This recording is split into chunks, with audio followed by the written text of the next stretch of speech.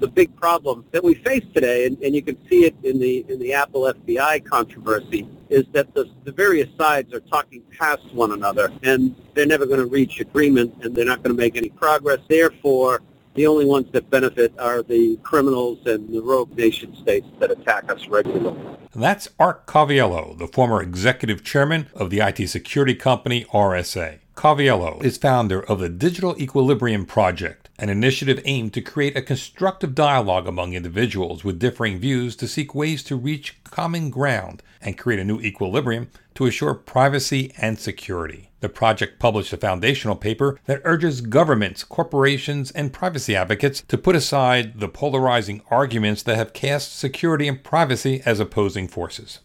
In the paper, we really defined what's at stake first. What's at stake is the threat to our digital economy, almost immeasurable in the trillions of dollars over time if we don't start to solve these issues. What's at stake is the societal benefits that we have with our ability to communicate in various ways. What's at stake, quite frankly, is our very existence if we don't figure out how to protect ourselves from potentially terrorists and rogue nations that would do serious physical harm as a result of the evolution of the Internet of Things. The Digital Equilibrium Project breaks down the problem in 4 ways.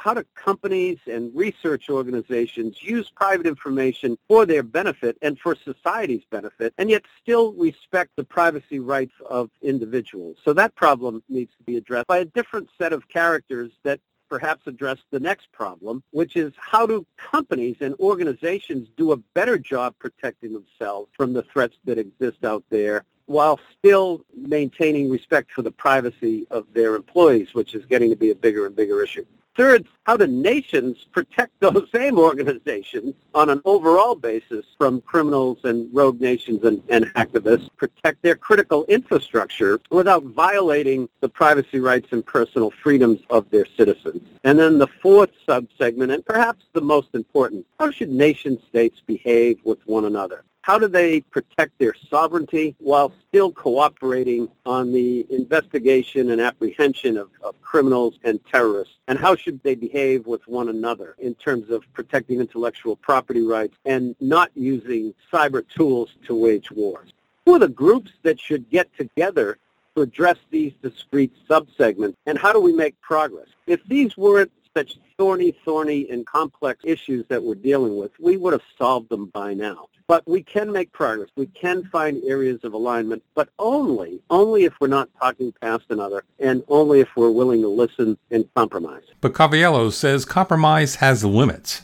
This whole Apple FBI thing is symptomatic of the larger issue we have, which is how should government protect us in an age of terrorism, and how can technology companies cooperate? I find it incredibly ironic, if it wasn't so tragic, that for years, tech companies have been criticized for not building secure enough products. And here's the government coming along basically asking Apple to develop a malware version of their operating system. And you open a Pandora's box. While we're all about compromise and we're all about creating balance, there are certain principles that just can't be compromised, and we need to find alternative solutions.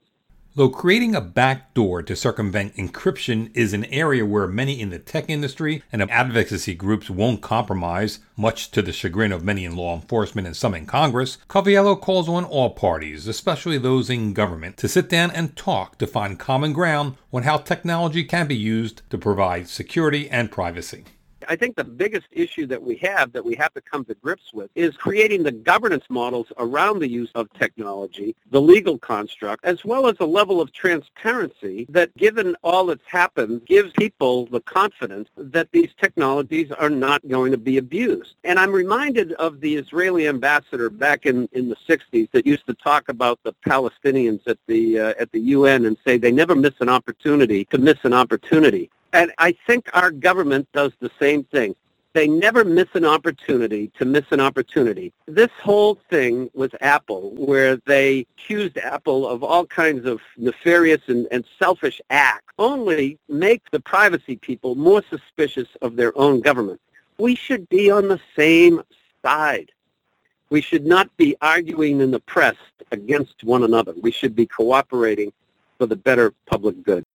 How can the Digital Equilibrium Project facilitate these conversations? Caviello says the project organizers are meeting this month to determine who are the groups that we're going to create outreach to, and how are we going to bring them together to start having the dialogue necessary. If we do nothing other than create conventional wisdom that the only way to make progress on these issues is to have a civil dialogue, I will consider the project to have been successful. Of course, we want to do more than that, but getting the right people in the right room to start addressing these problems, finding areas of alignment, finding places where we can have genuine compromise that doesn't compromise principles. That's where we want to start. That's the convener of the Digital Equilibrium Project, Art Caviello. For Information Security Media Group, I'm Eric Chabrow.